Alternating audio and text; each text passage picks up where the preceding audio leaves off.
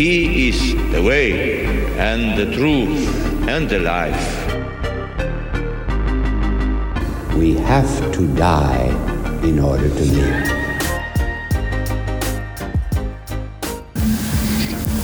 Well, good morning, Father. Good morning, John Ray. Welcome to episode 36 of Beyond the Gospel, or Beyond the Homily. Beyond the Homily. I say that every time, don't I?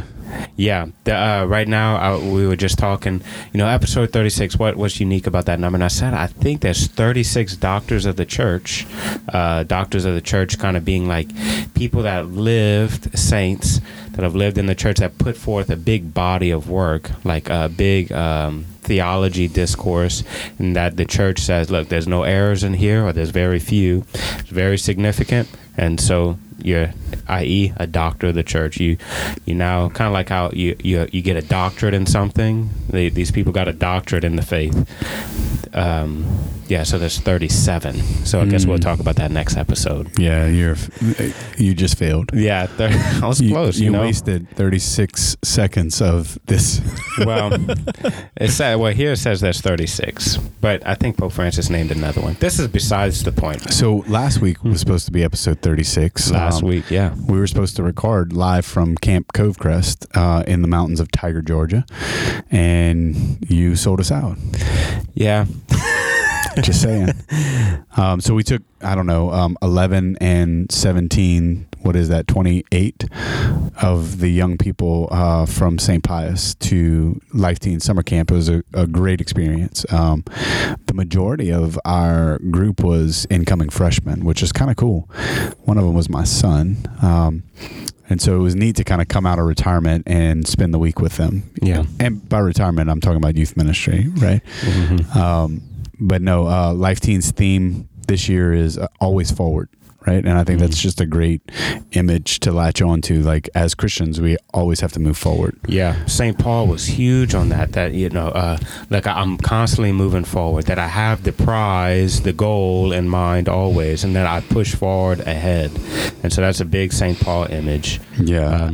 I'm looking up, I was just in a forum, and they posted something similar that Francis said recently, Pope Francis. Let's see if I can find it. Is this it? Yes. The paradox of mission is you can only go forth if you remain. If you are not able to remain in the Lord, you cannot go, right? So always forward still means that we have to remain in the Lord, But no, it was a good week. A lot of encounter took place last week, and good conversations. Hopefully these young people grew in their understanding of God's love for them. Yeah. I think that happened. Yeah, the Franciscans, they said they were there, a few Franciscan priests. But yeah. Yeah, Father Emmanuel, he's from Europe. Okay. And he is, I forget where said he was stationed, maybe in Jersey. Well, I know a lot of the Franciscans they have a station in New York. Yeah. I have a few friends that went and joined them. But I don't know. I don't think I've met him. Yeah, cool guy. He's 46 years old. Okay. I think he dated himself. Yeah. The host, Matt, from Texas. Matt used to work at Queen of Peace. He was the youth minister there for 20 years. He now works for Divine Renovation. And he said, there was a Jedi. One of the priests looked like a Jedi. There was a wizard, Father Emmanuel, with his big white beard, kind of looked like Gandalf, right? And he said, and then you call me up. Yeah. It was funny. So the funny part was Matt and I guess, resemble each other. So much so that his kids, his own children, I was walking by and one of his kids was in a hammock hanging upside down and looked at me and said, Dad, look at me. Like, thought I was his dad. Matt walked up to me, I think on Tuesday or Wednesday, and told me I had to leave because his wife was starting to mistake us. Oh, go ahead, huh? So we took a picture and I sent it to Alicia, and Alicia said, whoa. You doppelganger. Yeah. Cecilia knew exactly who her dad was because I was the shorter one in the picture. Mm-hmm. So, but no, it was a great week. Enjoyed being back at camp, and it's always a privilege to be able to watch God work in the lives and the hearts of our young people. Mm-hmm. Wish you could have been there. Yeah. Well, maybe next year we'll be able to make it happen. Yep. So, so the Trinity. The Trinity Sunday. That's what we just celebrated this past Sunday. The Trinity is the highest mystery of the Christian faith. It's very mysterious. The highest mystery, the central mystery. And so a lot of people would say, like, what's the highest dogma what do you think the highest dogma of the Catholic faith is? And they say, oh, probably the incarnation of Jesus, maybe the Eucharist, or, the Assumption, or Pentecost, or the resurrection of Jesus. But none of those are the case, right? All of them, absolutely, paramount. But the highest dogma of the entire faith is the Trinity. The Trinity, it's three, right? So Trinity, triangle. That's what tri means, three? Well, there's a lot of people that I'm from Opelousas. They can teach us that. There's a lot of people that hear the word Trinity and they don't know what it means. So it's a word that was equated to God himself, right? To establish that there's three divine persons in one God. The Father, the Son, and the Holy Spirit. And think about it. We baptize in the name of the Trinity. Jesus says at the end of the Gospel of Matthew, go and baptize in the name of the Father and of the Son and of the Holy Spirit. We every time we enter a church, we dip our fingers in the holy water. We sign ourselves in the name of the Father and the Son and the Holy Spirit. Every time we begin a prayer, in the name of the Father and the Son. So we enter into whatever we're doing that has some type of sacredness to it by the Trinity. The Father, the Son, and the Holy Spirit. And because I'll try to explain the mystery at hand. Like, why is it so mysterious? Being mysterious or being a mystery does not mean we can't know anything about it. But it does mean we can never exhaust the meaning of it. Right? So I can know a whole lot about the Trinity, but it doesn't mean I know even half about it, There's always more to learn. And so the reason why it's so mysterious is because everything I know or that I experience or someone explains something to me, it's all something I already experienced. So like, let's say I've never drove before. And I'm learning how to drive and say, okay, well, you're going to stop here. I say, okay, well, I know what stop means. All right, that means I'm going to stop going. How do I stop? Well, you put your right foot over the brake, which is the left pedal. And so I say, okay, I know the left. I know my right foot. And, so I can learn by the experiences I already have. The problem with the Trinity is not something I've ever experienced. The Trinity, the Godhead itself, is not something in the world. The Trinity is absolutely, completely above us. Now, we can come to experience God in his creation, right? Because just in the same way, like let's say I'm building a roof, and I say, well, I leave kind of some blood, sweat, and tears on that roof in this weather. And so there's a little bit of a part of me in whatever I'm doing. In the same way, there's a little bit part of God in everything he does, right? So I could look at everything, I see how beautiful it is, and I say, oh, God must be beautiful, or I could look around and I see, how everything works, and I say, oh, man, God must work in cooperation, because there's not that, how the trees grow and the grass grows, they're not, there's not chaos, absolute chaos. So that means God must be peaceful, right? So I could see parts of him in his creation, but to experience God totally, that's completely above us. So we could come to know aspects of him or things about him, and we can say, okay, this is God or this isn't God, attributes about him. But to experience God in himself, only the angels and the saints have, and even they haven't experienced totally what God is, because they're finite and God is infinite. And so we're always going to be struggling for the language used to describe God or how we come to know God, because we're only finite creatures and God is an infinite creator. So The mystery is not saying that we can't know anything, but that it will be forever above us, and we can never exhaust it. We can never say everything there is to know about the Trinity. But the Trinity's like an Oreo cookie, right? Or like what, a 3-leaf clover, or is yeah. Go ahead. Let me say. Well, the Oreo cookie, it's a cookie, right? And if you separate the top cookie from the bottom cookie and the cream, then it's no longer an Oreo cookie, right? But when you sandwich it all together, it's three separate pieces, right? That make one cookie. Feel like I'm fixing to pop the bubble of a child. But it's still a cookie, right? But it's not an Oreo cookie if you separate it. It's just not an Oreo cookie. Yep. No, so that there's different analogies that we've used over the years. Francis, you mentioned it. Francis used the 3-leaf clover. Well, that was, they attributed to St. Patrick. That's what I meant. That's what I meant. I'm sorry. Yeah, St. Patrick, the 3-leaf clover, or water, or a triangle. Or the best one to ever do it was Saint Augustine with his mind, intellect, and will. But that one's a little bit more complicated.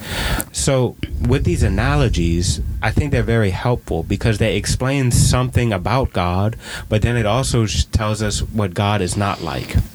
So, for example, the first one I want to use... He's just pulling out the notebook from his seminary days. Look, this is complicated stuff. Sure. Trinitarian theology is not something for the light heart. And so I want to make sure I get it right. And if I do get it wrong, it's not anything detrimental. Okay, so you give us a little bit more about that, and then we'll shift gears and start talking about how we can mirror the triune God, like how we are called to mirror that. Yeah. So what the implications of the Trinity, I guess, are for us. I think that would be a great way to put it. That if we could find out something about the Trinity, what does that mean for me and you? So the first thing I want to pull out is the idea of water, right? So water has 3 stages, right? It can be a gas, it could be a liquid, or it could be a solid, ice. It's all water, but it has 3 stages. And so people would say, well, that's kind of like God, huh? So God is the Father, the Son, and the Holy Spirit. That's 3 different types of stages, but it's one God, right? Well, that's you're on to something, huh? Because it's one substance, 3 different ways of going about it. There's the one substance of God, but the 3 persons of God, Father, Son, Holy Spirit. The problem is with that water, it takes time to get to that level, whether it's a gas or whether it's a solid and an ice, and it can't be all of those things at once. God is.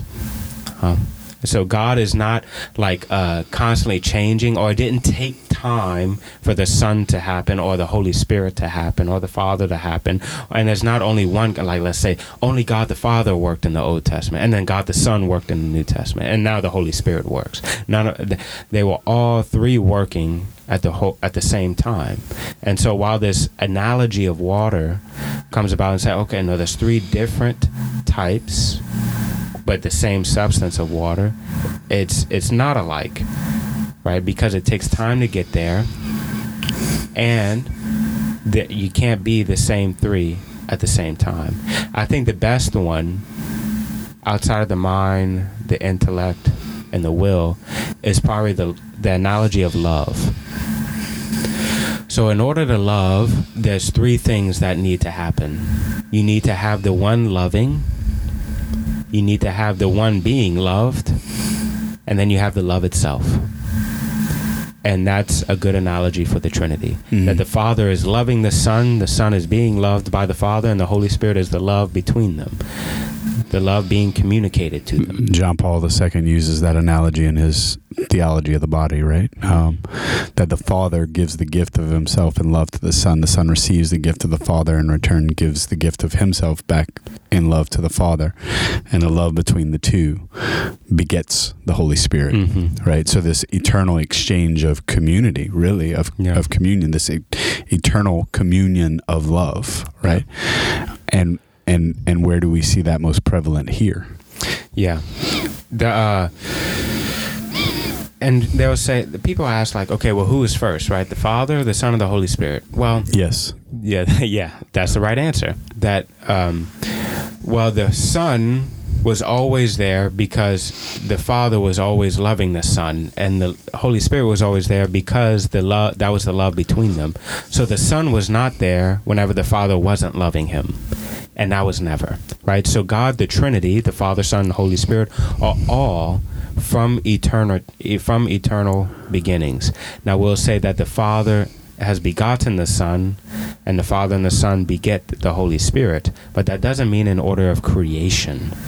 I mean, that just means kind of, it's hard to explain this because they show up right in the beginning of the scriptures, right? Mm-hmm. In Genesis, we meet the Father, right? The Word, being breathed, and the wind on the waters, right? The breath.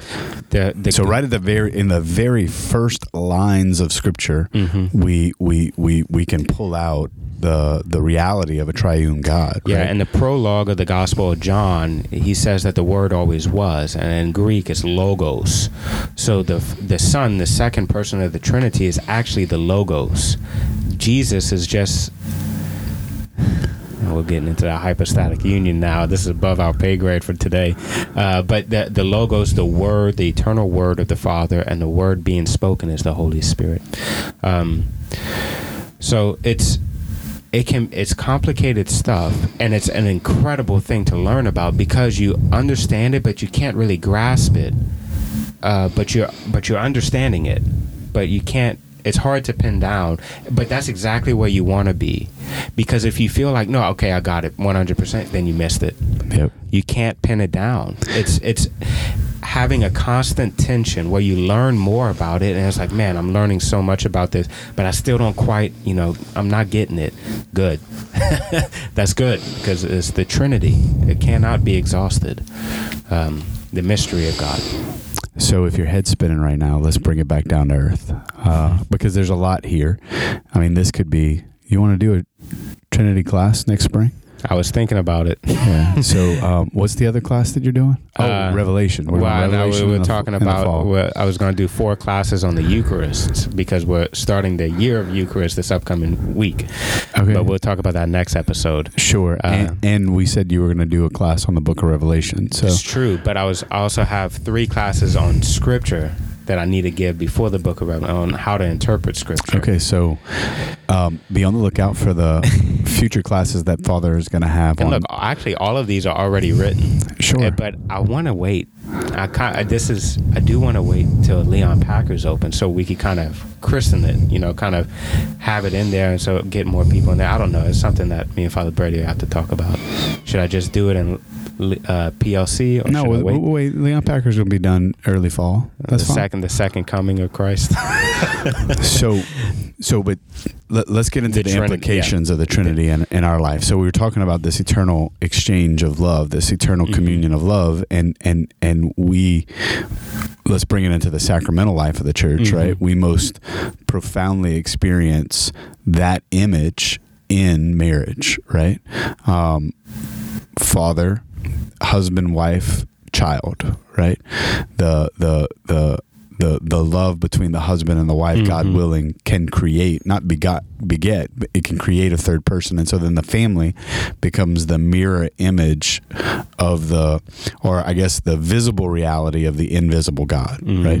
Which sacrament. Which is a sacrament. As a sacrament. Yeah, absolutely. Which is why it makes so much sense that the enemy would attack the family so much. Right? Yeah, and so the implications of what I've tried to explain, hopefully in a good way, but not an exhaustive way, is that the Trinity is a perfect community. And it's hard for us to understand that because there is no such thing as a perfect community here on earth. We try, and we should always strive. Well, we should strive. We should always strive. I like strive. We can go with strive. We should always strive for a perfect community, even though we know that will only be accomplished in heaven. That doesn't mean we give up, right? But God himself, a Trinity, is a perfect community in perfect love, living in community. And so we ourselves live in community. We're made in the image and likeness of God. And so we're made to live in a community, whether that's a family, whether that's a religious life. whether that's whatever it is, a church community, huh? And so think about it. A family is a community. A city is just a group of families making a community. A city or a state is just a group of cities making a community. And then a nation is just a group of states. And so if the family fails, then everything else will be a domino effect. And how will a family fail? Eventually, how will the nation fail? When it stops trying to imitate God, or when it stops allowing God to be a part of it. Because God is not an option when it comes to love, or God is not an option when it comes to like living in a community. God is love. God is a community. And so whenever we exile God, and we therefore exile love in the attempt to have a community, and therefore war, whatever it is, right? It could be war in my heart. Scripture says war in my heart will come into my actions, right? And so, and that's why having God as a part of our families and as a part of our nation and the head of our nation should not be an option if we want true peace and true love, because only God can give that. If we're made in the image and likeness of God, God is a perfect community, and therefore our community should be modeled off of Him, should have God in it. And when we're living in that community, right, it's easier to follow God, right? Because we can't, Father Joel says it all the time, we can't Christian in isolation, right? Yeah. Jesus sent them out in pairs. He sent them out in community. They lived in community for 3 years with Jesus, right? The family is our first community, and the family is the mirror image of God, and our church is made up of groups of families, right? And we need the larger community.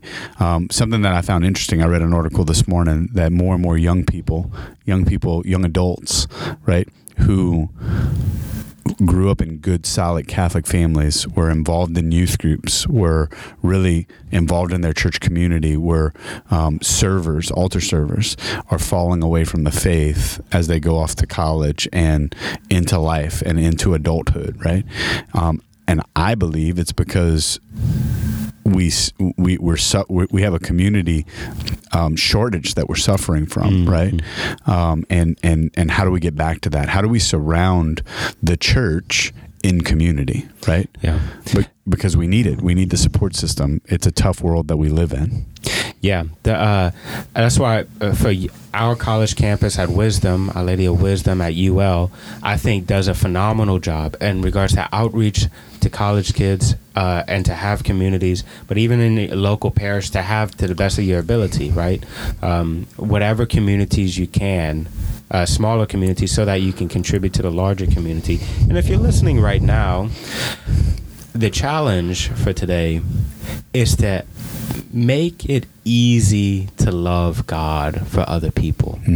We all, I hope, we all know someone that when we get around them, man, we laugh more, we smile more, and it's easier to be virtuous around them, and it's easier to love God around them, and it's easier to be happy around them, and to look on the bright side, and to have hope and faith and love. I want you to be that for other people, to make it easy for people to fall in love with this idea of a Christian community, this idea of a Trinitarian God, that God is a perfect community.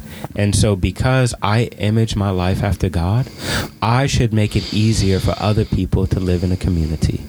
That is, we forgive easier, we forget easier, we love easier. God makes all things possible. And if we can be just a small image of that, man, our families will be better, our communities will be better, our churches will be better. It's just a natural effect because I'm made in the image and likeness of God, I'm called to live in a perfect community, not competing against each other. God does not compete against himself. The Father doesn't compete against the Son and the Holy Spirit or anything like that. No, in perfect unity, they are one God, three persons, giving themselves in love to each other. And out of that love comes creation. So I think a good ending point, the reason that it's important that we live out this community, right? This loving community, and that we bring that loving community to the world. I was talking so at camp, right? I'll bring it full circle. At camp, each parish has a missionary assigned to them. Young adults who give up their summer to become they call them summer missionaries, right? And so we had Christine, and we had Matt, and we had Michael, right? And so each parish has 2 or 3, maybe 4, depending on the size of your parish, summer missionaries that are assigned. And it's beautiful what Life Team does, because they're really they're building a rule of life, right? Their full-time missionaries have a rule of life that they follow. The summer missionaries have a separate rule of life that they follow, but they have a holy hour every morning. They do the office together, morning prayer and night prayer, and then they discuss their rule of life each day, right, to make sure that they're living that out. One of my favorite opportunities that I had when I used to host camp was to end the day in night prayer with the missionaries. They would share their glory stories, and then we would do night prayer, and then they would beautifully sing the Salve Regina. And I say they because you don't want me to sing the Salve Regina. But Christine is a college student, and she's involved in her Newman Center, or the Catholic Student Center on campus, whatever it is, right? And she's been outreaching to sororities. So she has a group of Greek girls that she's walking with. And she said that there's 2 of them that had never heard of Jesus before. This is the United States of America, and she's walking with 2 college students who had never heard of Jesus. And we may hear that in South Louisiana and think, whatever, like that's never going to happen here. And we're not very far away from it. And if we don't start living out this community and showing the world what it means to live in community, and showing the world what it means to love like God loves, we're a generation away from being obsolete. Really. Well, always 1 generation or 2 generations away from, the kingdom of God being made present and king, or it just not even being present. Bringing it back full circle, St. Paul, moving forward, I keep the end in mind, and then I work out my salvation in fear and trembling, and I'm constantly moving forward. Every day I begin again. I begin with God, and he's on my lips, he's on my heart. To live and love, to be love, to be the salt of the earth. We were made in the mirror image of community. We can't Christian in isolation. So find a community. Yeah. Become part of that community, and live out your faith from that community. And like someone told me, you got to keep the faith, just not to yourself. I love it. Well, if you've enjoyed this episode, we'd like to encourage you to share it with a friend. Be sure you like us, follow us on your podcast listener of choice. And we look forward to seeing y'all this weekend. We hope you have a great rest of your week. God bless. God bless.